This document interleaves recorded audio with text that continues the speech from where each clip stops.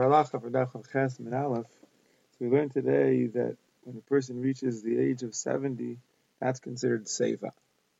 So based on this, there's a Chavis Yair, the Birkei Yosef brings him in Siman Reish Chav Gimel, that says that one should make a bracha shechianu v'kiyumanu v'gyanu lezman hazeh when he reaches the age of 70.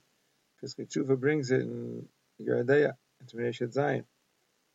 However, the Birkei Yosef is a little bit skeptical, and he says there's no raya to make a bracha of shechianu. Maybe you could say without Shem U'Malchus, and that's what the Chassam Sofer also says, to say shechianu without Shem U'Malchus.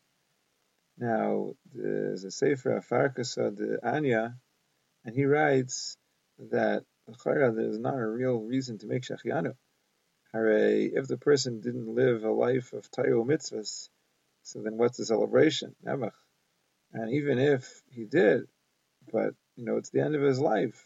The end is approaching. That's a reason to cry, not to rejoice. Why should you make a shechianu?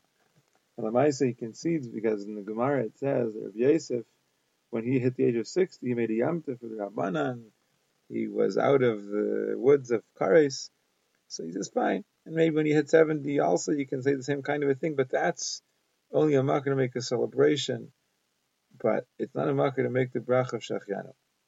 So Meister of Chaim Pelagi, for the Sardim, says that a person should be careful to wear a new baged, and then he can make a shechianu on the new baged and have in mind to thank HaKadosh Baruch Hu that he reached the age of a seva.